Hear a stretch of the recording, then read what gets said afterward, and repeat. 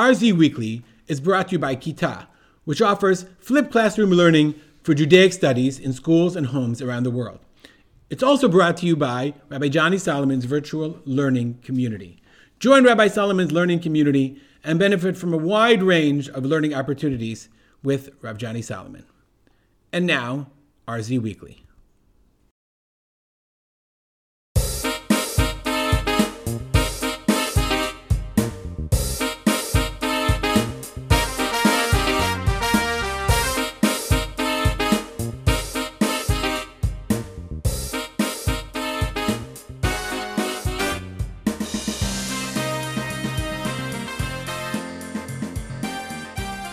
Hello, everybody.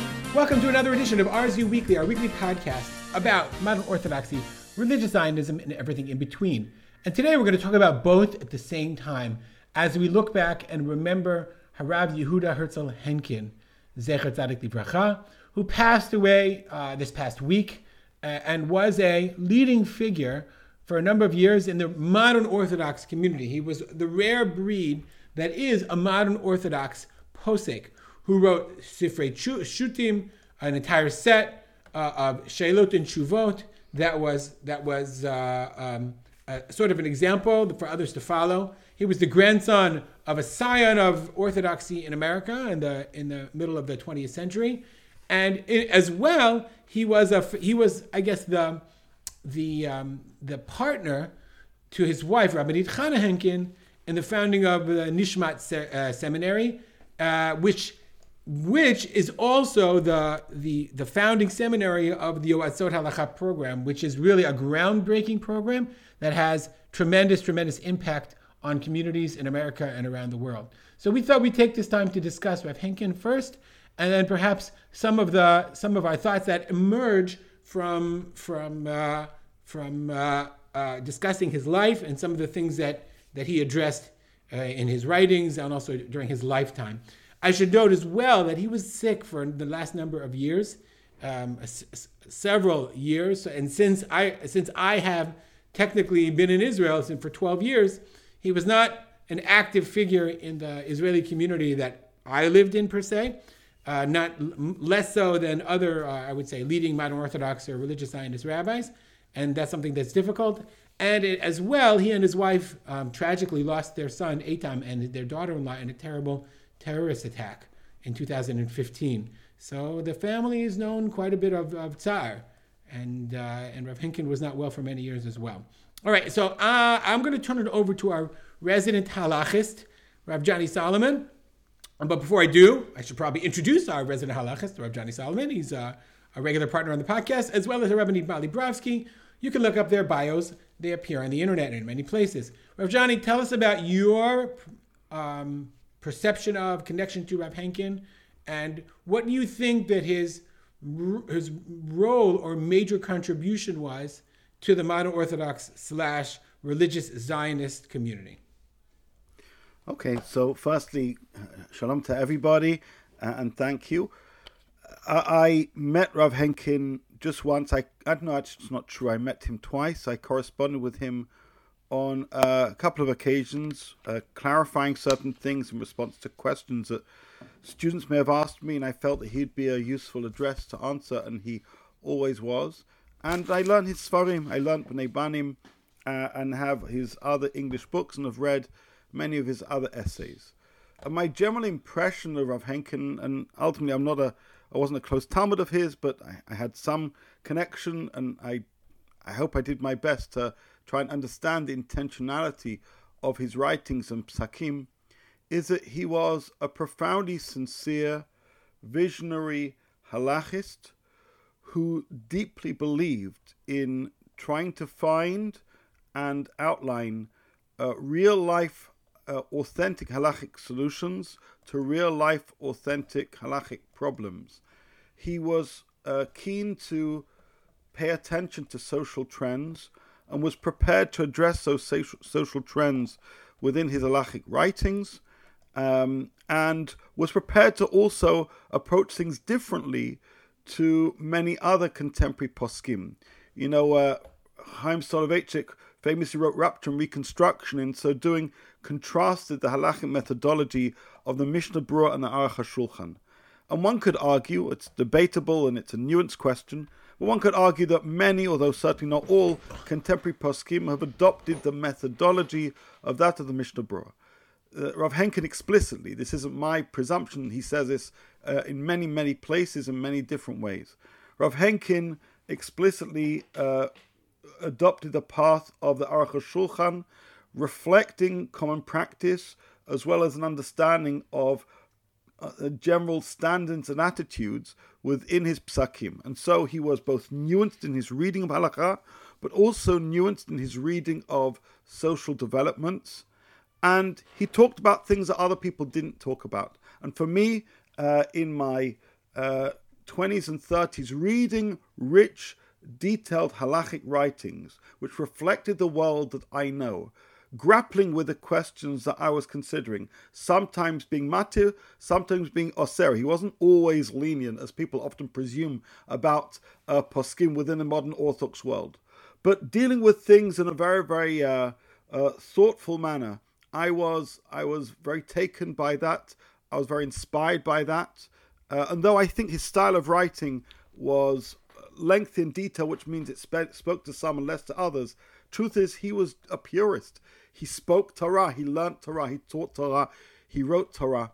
And whenever you read one of his tshuvot or his essays or spoke with him, you felt that this is somebody who's so reverent towards the halachic process, but also respectful of and determined to find solutions for people. Johnny, you're speaking in sort of abstract terms. Is there any particular cases or piskei halacha that you can think of? I guess I don't mind putting you on the spot. That really bring to life what you're trying to say, or it's more of a general impression that you have. So I'll give you three areas where I felt this was particularly potent. Again, it's all generalization. Area number one, which makes sense based on how oft many people have spoken about him, which is a deep respect for and interest in addressing questions relate to the halachic life of women, and doing so from a different point of view to most other writers. He believed that we'd read into certain psakim, certain attitudes towards sexualizing women that simply weren't true, weren't reflective of halakha. And he suggested that either certain actions and behaviors would be permitted while others forbade it, because he didn't overlay into halachic writings that mabat, that approach, that attitude, which he felt wasn't authentic in terms of halakha. I'd say specifically, I have on my desk here the large book Modesty and Adornment for Life by Rabbi Pesach Eliyahu Falk, which was a bestseller and is an impressive volume. And those who dismiss it and haven't read it are fools. I think there's a lot of beautiful ideas therein. Nevertheless, Rav Falk, who also authored Machzeh Eliyahu, and I also met him, he approached issues to do with halakha, specifically about women, in a much more standardized way, a much more often inhibiting way.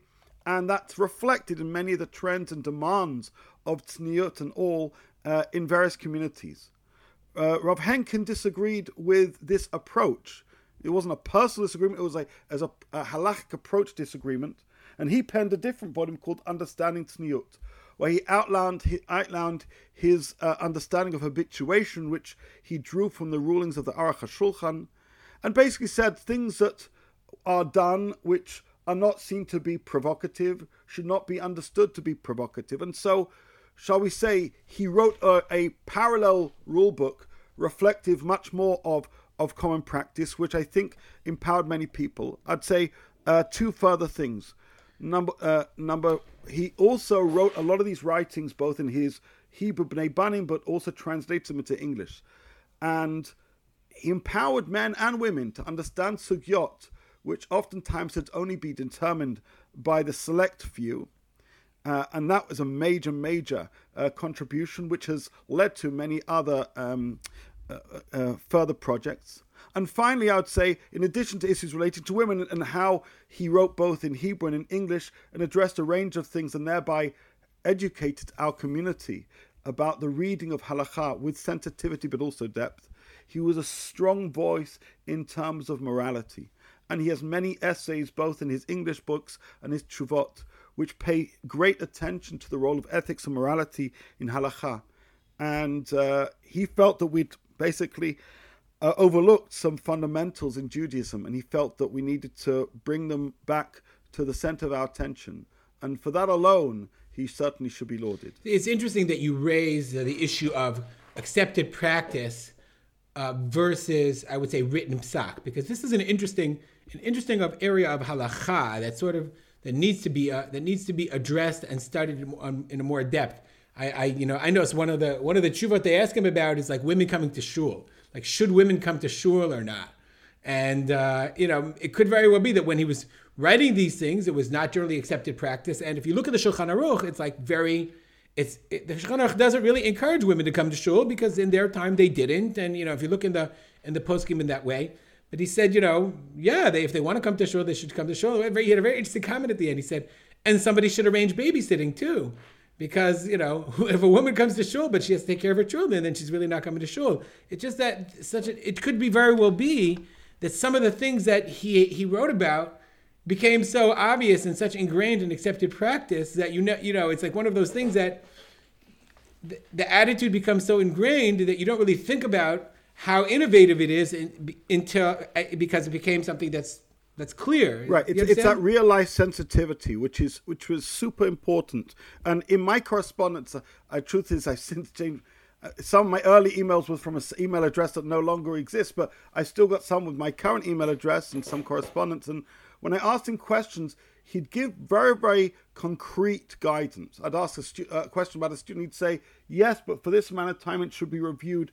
He wanted to meet people where they were at, but again, with a profound dedication and loyalty to halakha. And I can't stress this enough. Many of the Sheilot Tshuvot in the contemporary era are quite brief, often aren't in depth, and often don't display a profound understanding of the reading and comprehension of the Gemara Rishonim Achronim. Every single thing he wrote, he was holding in all of that, and then some. And even those who criticized him, when they'd say, we think you're wrong from just some kind of subjective perspective, ironically, you may think he was being subjective. On the contrary, he'd show them all the Mari Makomot to demonstrate his position. Everything he said was thoughtful. And though he was criticized by those who didn't like the direction he'd take, they couldn't fault his not just his lamdas, but his respect for Allah and respect for people. Okay, Mali, talk about obviously the women's perspective. Your perspective is represent all women, but is critical here. So I guess not just talk from women's perspective, from your perspective, what was Rav Henkin's influence on you, on your community, and on the broader Jewish community? Okay, so I will address that. I just want to say one thing about Rav Henkin's approach, his halachic approach. I called a very good friend of mine, who is a Yoetzet Halacha, long time, very, very very well established and excellent Yoetzet Halacha. And I asked her, because you're laughing because you figured out who it is. I'm guessing. It's not so hard. It's not so hard. 3 guesses. I bring her in to speak to my students every year, and she always quotes Rav Henkin. So that's how I know of Rav Henkin, essentially, from hearing about Nishmat over the years. And I want to say something about his partnership with Rabbanit Henkin and founding Nishmat, which is that Rav Henkin was not just a partner to his wife in founding the Nishmat. He was the halachic. He, along with Rav Varhaftig, they are the two cornerstones together. They are the halachic authority on which the entire Yoetzet Halacha program is based. They're the bottom line. Like when a Yoetzet has a question that she needs, a Rav for. So, again, my understanding is that it could be that Rav Varhaftig at this point is more on the hotline, and Rav Henkin was more on the website, but that might be later. I don't exactly know how but they were really partners. They're the bottom line halacha. So he was really foundational when it comes to the Yoetzot. Anyway, so what this Yoetzet said to me about his halachic approach, which I think was very accurate and very moving, she said he was not a machmir or a mekil. He would read the halacha and he would see what he thought was the emet, and that's how he would paskin. And I think that very much is in line with the way Johnny's describing him, right? Mamash there was no sense of like I have a preconceived decision that I want to look for this answer or that answer. I also have no fear of being an original thinker, right? So he would read the sources and he would come up with what he thought was the proper approach, and all of that. Now you ask me. Now I'll move to how I think. I think so. His contribution in terms of specifically women in Jewish life and in halacha. So beyond, obviously, I think the absolutely transformative power of the Yoetzot, which Ruby you can speak about as well. You also have family connections to the Yoetzet program. The book Understanding Tzniut has been a gift that I've been waiting for years, because when students, 18-year-old young women, are looking for and perhaps we can even say modern Orthodox young women are looking for a work, a halachic work that's going to also feel grounded, serious, not just, the hashkafa of tzniut, but really giving them halachic basis for what they're going to do. But at the same time is coming from a world that, as Johnny described, is a world that they can relate to in terms of their values, in terms of their perspectives. Understanding tzniut, and again, an approach that women find, as Johnny kind of intimated, a lot of times the approach to tzniut that too many women have encountered doesn't feel, for one reason or another, which if you want to talk about we can, but for one reason or another doesn't resonate with them as it's not an approach that they find resonates with them. Understanding tzniut both in its hashkafik gisha and in its halachic rigor and in its psak, by the way, in its psak as well. Like the bottom line psak it's finally the book I can put in my students' hands, and they can learn and they can read and they can be enriched again, both in terms of their worldview about tzniut, in terms of their feeling comfortable that they're reading a sefer of real halachic integrity, and also finding psak that really can fit with a real world approach that they can actually follow with a sense of kind of being invested on all of those levels. So I guess that's my answer to the contribution. I mean, it's profound. It really is. Okay, so I think that we're kind of assuming something which I can't be assumed, which is the innovation. I mean, all the things you described are very nice and very important to have a posek, and I would say also unbelievably rare, who speaks from a cultural place as someone who's modern, but is also steeped in halachic literature and halachic knowledge and halachic understanding. That's very, very rare, and that's important and unique in and of itself. But I don't know if that was transformative of the Orthodox community per se. Meaning, and I say this not as a criticism of anyone other than myself. And then the reason I was not familiar with the writings of Henkin very much at all, and especially living in America and growing up in the YU atmosphere, I can't say once I was ever quoted a sefer of his that I could remember that, you should see, Rav Henkin writes about such and such. I can't say that. And certainly never told or paskin by any of my rabbanim say, you could rely on Rav Henkin for this, that I could ever remember. And that's an interesting question we should think about. But without a doubt, serving as serving as the halachic backbone, not just as the posek of Nishma, because they could have gone to any posek to serve as the posek of the hotline, because as you said, he was a posek. That's what a posek is supposed to do. Understand the halacha and the emet in which it is, and try to apply it to the best of his understanding.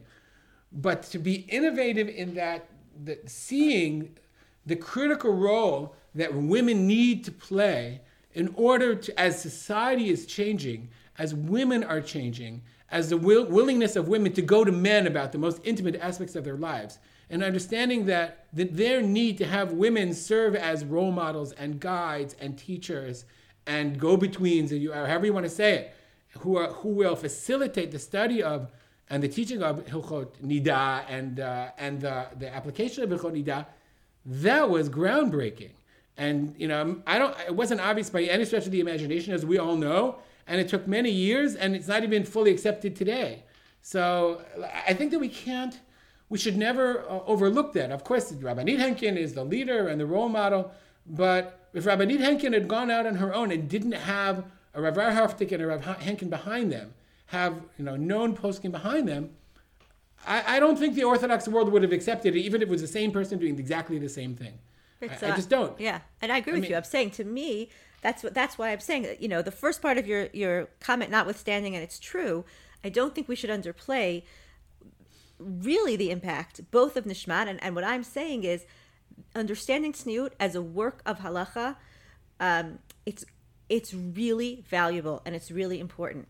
And again, I think it's a game changer in the world of Tzniut. I think there are other people who are actually now trying to write more books about Tzniut from a halachic perspective. But I mean, I'm not exaggerating when I say to you, finally, when a student comes to me and says, oh, where can I find out the halachot of how long my sleeves have to be or how long my skirt has to be? Or is there like a halacha that has to do with collarbones, right? I can say, read this book. I could never do that before, right? When did it come out? Do you remember when it came out? I was going to say, actually, it's not quite true, because this was his third English book.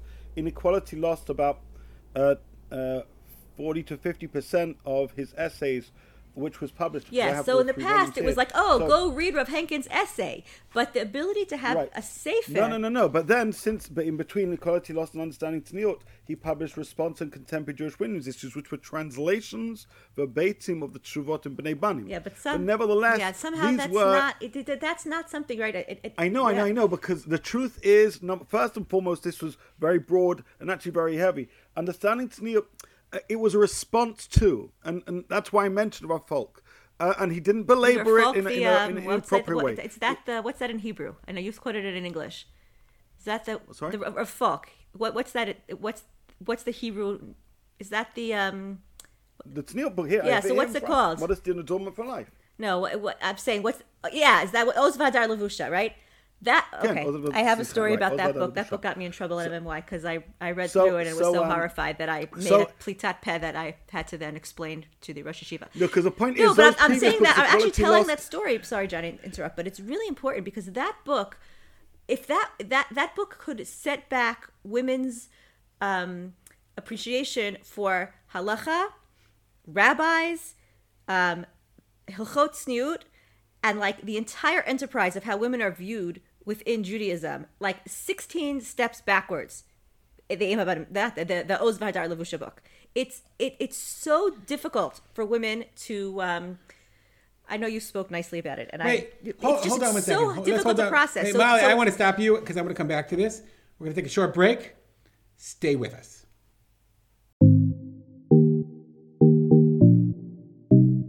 This episode of RZ Weekly is brought to you by Kita for Home Plus. We all know families whose children are not studying in formal Jewish education for any number of reasons. Could be COVID, could be the school wasn't right for them, could be financial, but they still are looking for a meaningful Jewish learning solution for their children. That's why we created Kita for Home Plus. Kita for Home Plus is modeled after the world-famous Khan Academy, using flipped learning, YouTube videos, and Google Forms to allow children to learn classic Judaic subjects, Mishnah, Chumash, and Gemara, on their own time, on their own schedule, in a way that's exciting and meaningful for them to learn. We're starting a new semester of Kita for Home called Kita for Home Plus, in which children will learn 3 courses, Mishnah, Chumash, and Gemara, each week, plus have a Zoom lesson to meet with the teacher, that would be me, as well as interact with other students in the class. Kita for Home lessons are designed for students in middle school from grades 5 through grades 8 and focus on basic skills, decoding of text, understanding of Shorashim, critical skills that children need that serve as a foundation for Jewish learning throughout their lives. To learn more, log on to kitah.org/homeplus. That's Kitah, KITAH.org/homeplus. And now, back to the show.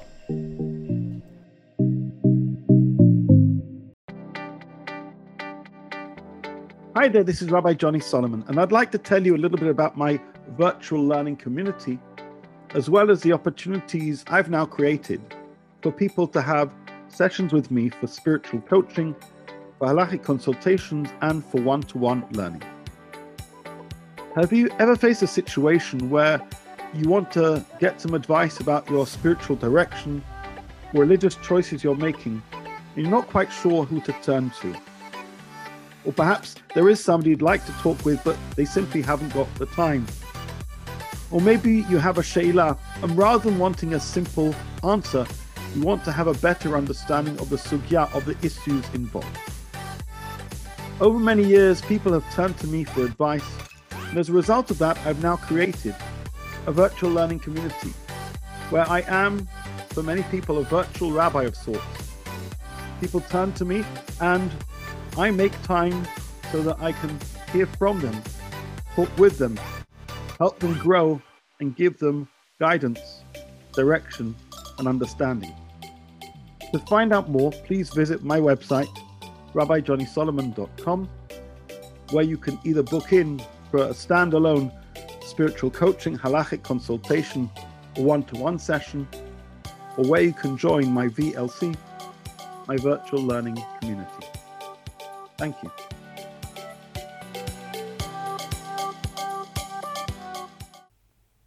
And we're back. Molly, I want to come back to you and ask you, because the fact that Rav Henkin wrote a book that makes people feel good that makes people feel good, that explains tzniut in a way that they could relate to, does not take away from the fact that there's the other book that's the mainstream book, I would say, that you don't share with your students. You think Oz V'Hadar Levusha is a mainstream book? I don't think it's a mainstream book. But I think, and again, it's not just that it's a nice book that they can relate to. It's that it's also halachically serious and brings sources. It's not just, you could find a lot of, nice treatises about the beauties of tzniut from all kinds of different hashkafic perspectives. But to have that combination of a approach to halacha that approach to tzniut that is that women find I don't know, I'm trying to find a word here, beyond just acceptable, right? That women can relate to, and that also has halachic seriousness is very rare. But Johnny, I interrupted you before we went to break.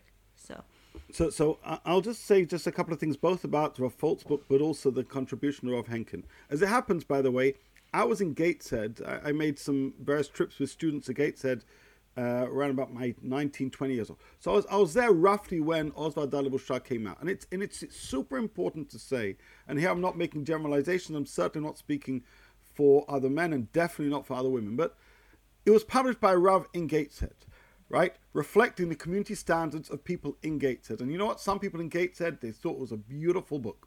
The issue isn't the book. The point necessarily is, when we live in the modern age, when books reflecting community standards in one place are then sold in other places, that's where the confusion lays. That doesn't mean, by the way, that everybody in Gateshead loved the book and everybody else didn't. But I'm saying, broadly speaking, Begadol. And I lived in a place in Northwest London called Edgware, and I remember the Sefer then being in a local bookstore, and I thought to myself, it wasn't, is this a nice book in Gateshead? I know, I stayed by families who loved it, revered it. They said it was basically their guidebook to Jewish living. I was saying, what is it doing in Edgware? Sorry, I have to tell you my story now when you're done. Okay, now I want to hear the story. I'm like, that's a whole issue, but I just want to briefly say, so what did Rav Henkin do? Rav Henkin allowed those who felt that the other approach, which was basically, it's not about normative, but ultimately it's an approach reflected by, at that point, all the English publishers. You have Art Scroll, and this was published by Feldheim. So all the English publishers are publishing a certain way of approaching specifically women's issues. And it's jarring with many women. And they're saying, I don't see myself in this, and this doesn't make sense to me, and makes me feel like I'm doing things wrong.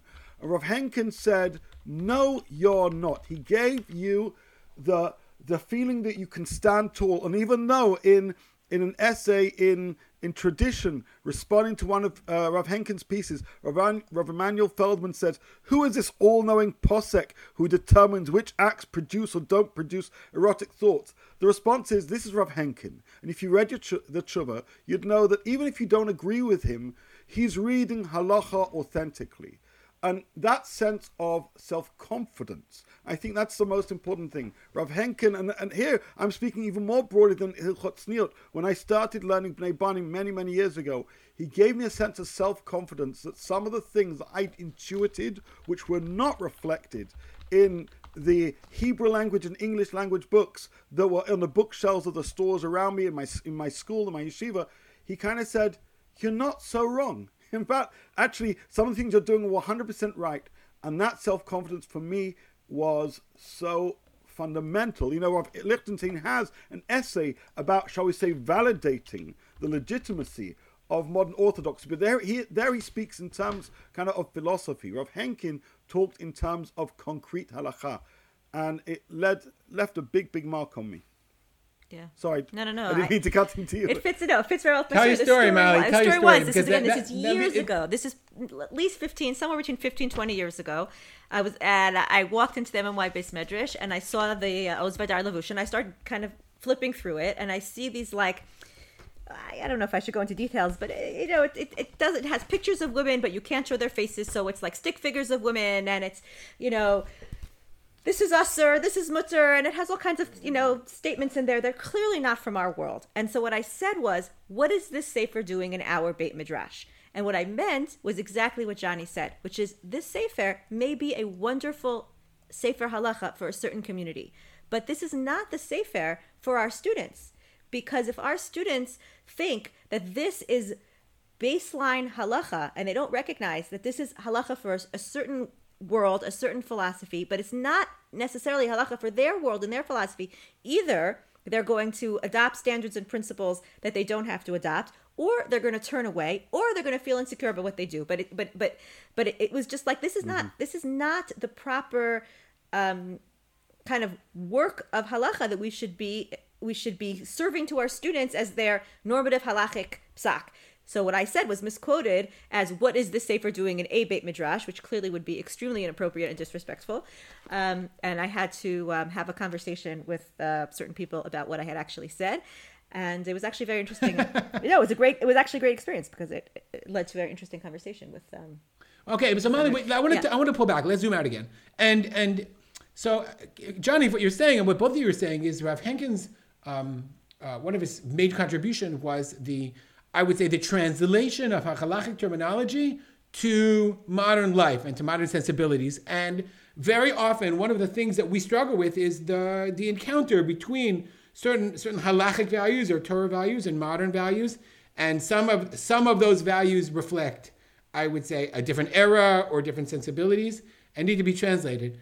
And it's interesting that, like, Instant Yuti did it. He did not do it. I mean, he didn't write. Johnny, what other books did he write that I'm not aware of again? Firstly, Bnei Banim, it's important to know that Bnei Banim, although quite a number of tshuvot relate to women, this is by no means all of them do. No, I'm not talking about women's issues. I'm saying, is that, I'm sorry, but if you're writing a shutim, that's wonderful for the halachic world, but that's not something that's going to help pretty much anyone in the Hamon Am understand or appreciate or connect. Then you have those 3 English books, like I mentioned, and his essays in journals and contributions to blogs. So it's I know he's very involved in blogs as well. So it's really interesting because, like, I would say the posek that took up that mantle nowadays is without a doubt Rav Melamed, who very much in his Pninei Halacha tries to not only tell you what the halacha is, but also give you the rationale behind it, especially in Hilchot Shabbat. In many of the areas of halacha that he's writing, he's not just writing what you have to do, he's writing what the understanding is, what the rationale is for it, and what the background is for it. And that helps him, and that helps the reader in an attempt to try to bridge that gap between halacha and Jewish living and, I guess, modern life and modern values. And it's interesting to me because can you think of other examples of poskim who are trying to write in that way?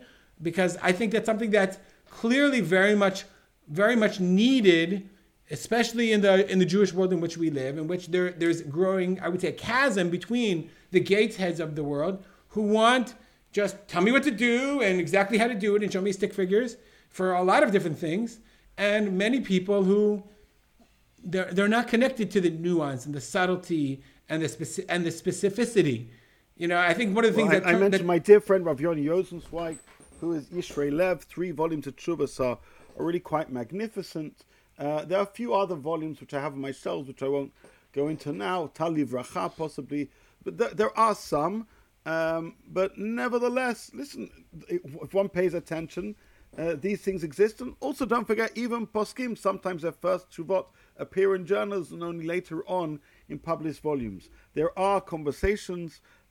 Sadly, some people are less familiar with them than others, and sometimes they're less rich than they should be. The last thing I want to turn to, I want to ask Mali about, when we talk about Rav Henkin, is the notion of modern Orthodox poskim.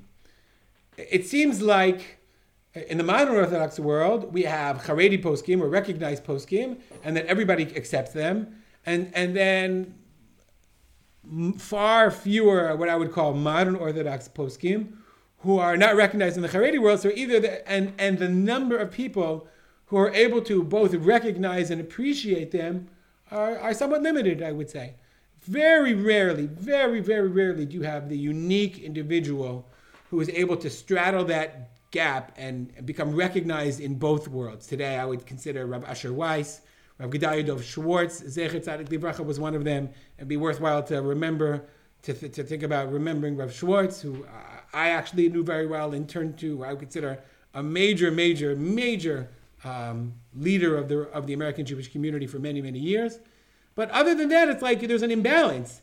There aren't that many. Like I was reading today the hesped that his son gave for him, and how beautiful it was. He liked classic rock. He liked, you know what I'm saying? Like he lived in both worlds, and there are so few people who live in both worlds enough. And what I mean is the Torah world enough to be so steeped as to be able to simply to write authoritatively and halachically and be recognized as such. So I'm wondering if you'll speak to that fact. Like nowadays, I think it's becoming things are changing mostly because of instantaneous communication. And this phenomenon, and somebody's going to have to study it, do a PhD on the idea not of shoot SMS, which was very short, but the phenomenon of a global posek paskening around the world, almost always from Israel, via WhatsApp or email. And nowadays, it's become very, very popular, very, very quickly, especially with COVID, to have 1 or 2 or 3 poskim, and their piskei halacha are sent around the world literally. And so you're finding perhaps the Israeli poskim are now becoming more exposed to the American scene and to the world at large. But until this happened, I think Rav Henkin, I would say, because he was only known to his communities, and his writings were only known to people who were exposed to them and were aware of them, I'm struggling with this idea of that we lack modern Orthodox poskim, and we don't have large cohorts from which to draw when we look to people who are steeped in halacha and also sensitive and able to translate to modern culture. Do you agree with that, Molly? I'm wondering what your thoughts on that, and then we'll turn to Johnny. No, I think that it's true. I just want to say, like David, my husband just wrote a couple of sarim on halacha, so I feel like I can't not say that. Say like he wrote a book on Moedim, he wrote a book on Tefillah, and I think why am I mentioning it? Because I think he's trying to straddle that gap between halacha and hashkafa, and his stated reason is he wants a book that he wanted to put out svarim that are also, this is not meant to be a endorsement of his svarim, but I'm just saying, endorse. I'm totally endorse. I know your husband. I consider him my good friend. Yeah, I'm and my posek. My kids will he's tell not you. A posek. I don't mean to be putting him in these categories of these rabbis. I'm just saying he's trying to. Wait, time out. He should be, and he is. All right. My point No. I mean, you're not. You can't log roll for him. You have a problem. If you're listening to this and you have she'ilot, call David Bravsky. He's an incredibly sensitive posek, and God willing, because he wrote these books at a relatively early age, hopefully he'll become known, and that's his job. That's his role. Okay, whatever. I'm not saying that, but I'm saying that. Why would you say that? But I would say that he was trying to straddle this world when he was writing his Surim of giving the psak halacha, or like going through the development of the halacha, but also giving a more hashkafic background to the books. And I think that's something that you're talking about. But I do think that you're right, that there does seem to be this sense that there's a dearth of modern Orthodox psak. And for years we were told, well, that's one of the signs of weakness of the modern Orthodox world. They haven't been able to create a modern Orthodox gadol, right? And the kind of modern Orthodoxy was walking around with this inferiority complex. And I think it needs to be tempered. I think that inferiority complex needs to be tempered. I think, unfortunately, this year of loss has demonstrated retroactively, right? We lost Rabbi Sachs, we lost Rabbi Lamb, we lost Rav Rabinovich, we lost Rav, as you said, Rav Gedalia Schwartz, and now we've lost Rav Henkin. And I'm sure that there are more on that list, right? But like only in retrospect can we say like, wow, these are people that perhaps because we kind of grew up with them and like, they were always there in the background and nobody ever put that label on them. Like, these are, we never had this sense, but only now looking back, we're like, yeah, we had tremendous people in our communities, and we still have. I think, there are people who of tremendous stature, and I think it's time for modern Orthodoxy to start not having that sense of inferiority that, we don't have the same degree of gedolim. I think there are sociological reasons, as you said, Ruby. Our leaders aren't necessarily recognized in other communities where we're very quick to recognize leaders in, let's say, in more right-wing communities. That's part of the reason. I also am curious, and I'd be curious to hear Johnny's perspective on the question of whether, because this world, or at least a piece of it, is less quick to give bottom line quick, like you said, the shoot stuff, right? Shoot SMS will come out from, in general, a more right-wing perspective, because there's something a little bit more black and white about it. Sometimes there's something perhaps a little bit grappling with issues. I don't want to say less complexly because I don't want to put that type of value judgment on it, but perhaps, right? And so people who are staunchly centrist are not going to do that naturally and easily. And so I wonder if that also plays a role in why we don't have those type of shutim. And maybe we do. And maybe Johnny, I'm just speaking from a less educated perspective, and Johnny can fill us in and say that we're actually not correct and that there are more leaders of this level. But I agree with you, Bigadol. So I'd say I agree with you. And at the same time, I feel like my thinking about this has shifted as I've seen the losses of this past year, and I feel like as I'm growing up, right? I'm not 20 years old anymore, saying, we have the only Gedolim we have are Rav Soloveitchik and Rav Lichtenstein, and there's no other Gadol. And Rav Lichtenstein is not appreciated by the right wing doesn't consider him a Gadol anyway, so we don't really have any Gedolim. I'm past that at this point. It's very interesting because when COVID hit, it's interesting because in America, it's clear that when COVID hit, the American, for whatever you're going to call it, modern Orthodox community, they looked at Rav Schechter, basically, Rav Schechter, and a little bit Rav Asher Weiss, and they said, okay, here's our posek, he's going to tell us what to do. And here in Israel, I didn't have that perception at all, that there was any one person that our community would turn to. I mean, I think we just asked questions less, very much so, like, more Isha Yashar Be'inav Ya'aseh, but nobody emerged to say, okay, this is a person we turn to. Maybe Rav Yossi Tzvi Rimon, maybe for Israel because he's by the issuing. way, giving psak also for America all the time. No, that's what I mean. Yeah. That's a very global thing. Many, many rabbis turn to Rav Rimon for many, many sheilot, and he is emerging clearly as one of the leading halachic voices, and as he should. He's a leading halachic voice. Johnny, you wanted to say something? I think we'll wrap it up with your comments. Okay. So first and foremost, about 10 years ago, I was asked to write a short essay titled, "Is there such a thing as modern Orthodox halacha?" And what's funny is, when you look through modern Orthodox writings, the definition of what modern Orthodox psikah looks like radically differs. Some are looking for more academic scholarship. Some claim that a modern Orthodox psak would be non-agenda driven. Others would speak about the desire for more creative scholarship and more philosophical scholarship, meaning even within the modern Orthodox so-called world, and you know that I'm generally quite suspicious about those kind of terms, there is no consensus of even what a modern Orthodox posek or what modern Orthodox halakha would look like. But I want to, at least for my contribution, end with a quote from Rabbi Sachs, and it's one which I hold dear because it reflects kind of my worldview, which is, he said, our lack is not of modern Orthodox poskim, but of poskim who fully understand contemporary Am Yisrael. Not of those who find a way of saying yes, but of those whose yes and no address us equally with the authority of one who understands our situation and the authenticity of one through whom the whole of Torah speaks. And I strongly believe in that. My Rav, my beloved Rav, Dayan Gershon Lopin, if I'd say, he would not be comfortable with him being labeled the modern Orthodox posek. He wasn't. He was a beautiful posek. Talmud of Moshe Feinstein, got smicha from Shlomo Zalman Auerbach, Rav Ovadia Yosef, the greats. You know, he was a beautiful posek in so many ways. To presume that I can only get psika because this person went to this yeshiva or this person's wearing this kippah, I think is absurd. Because ultimately it's all to do with Torah. And Rav Henkin spoke for Torah.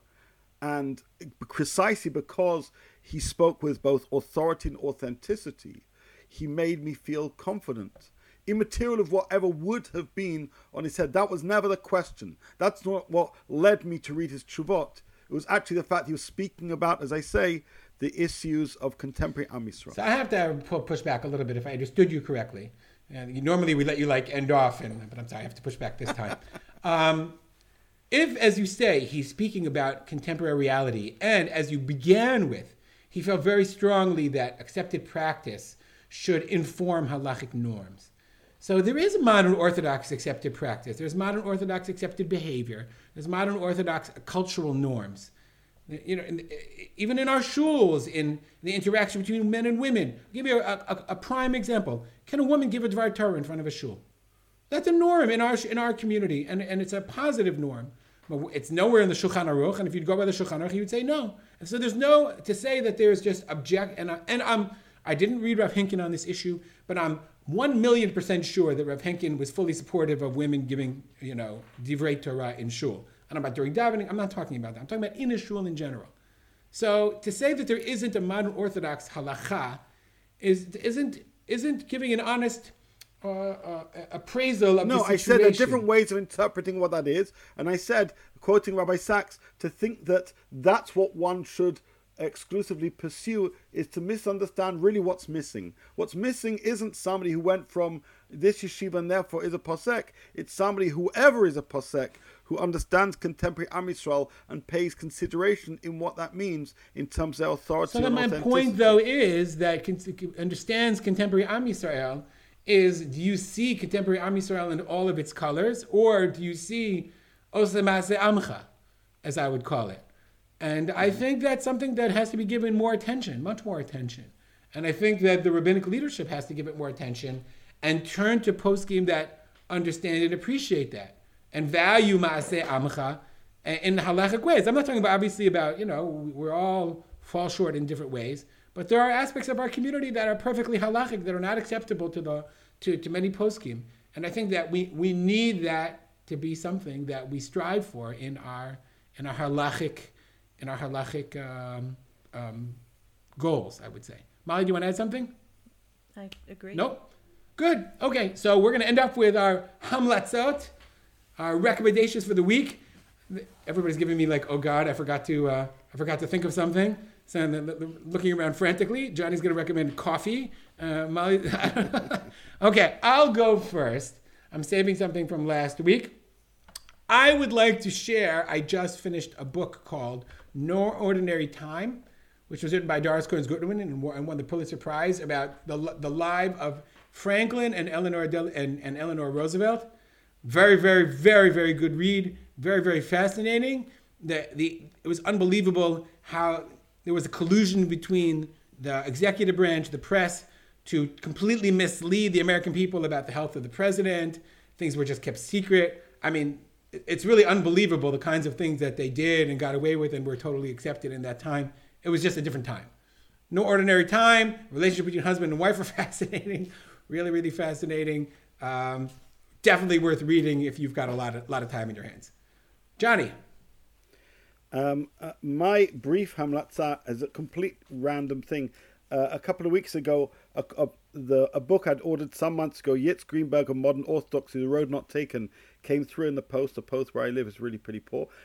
While it's a fascinating book, what particularly made me smile was an interesting point raised by Alan Brill, which is, and here I speak as a Brit, did you know, according to Alan Brill, that the pretty much, at least according to his research, the first time the term modern Orthodox was used with reference to the British scholar Michael Friedlander, the head of the British Jews College, in 1892.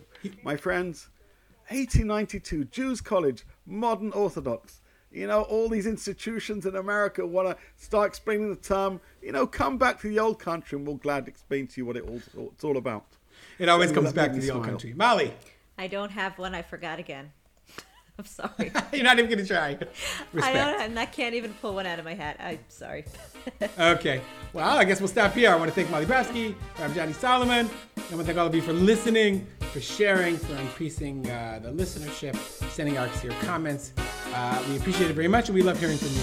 My name is Ruben Spolter. I want to thank my son, Tachia Spolter, for his music. Have a great week, everyone. What number is this, as I always ask?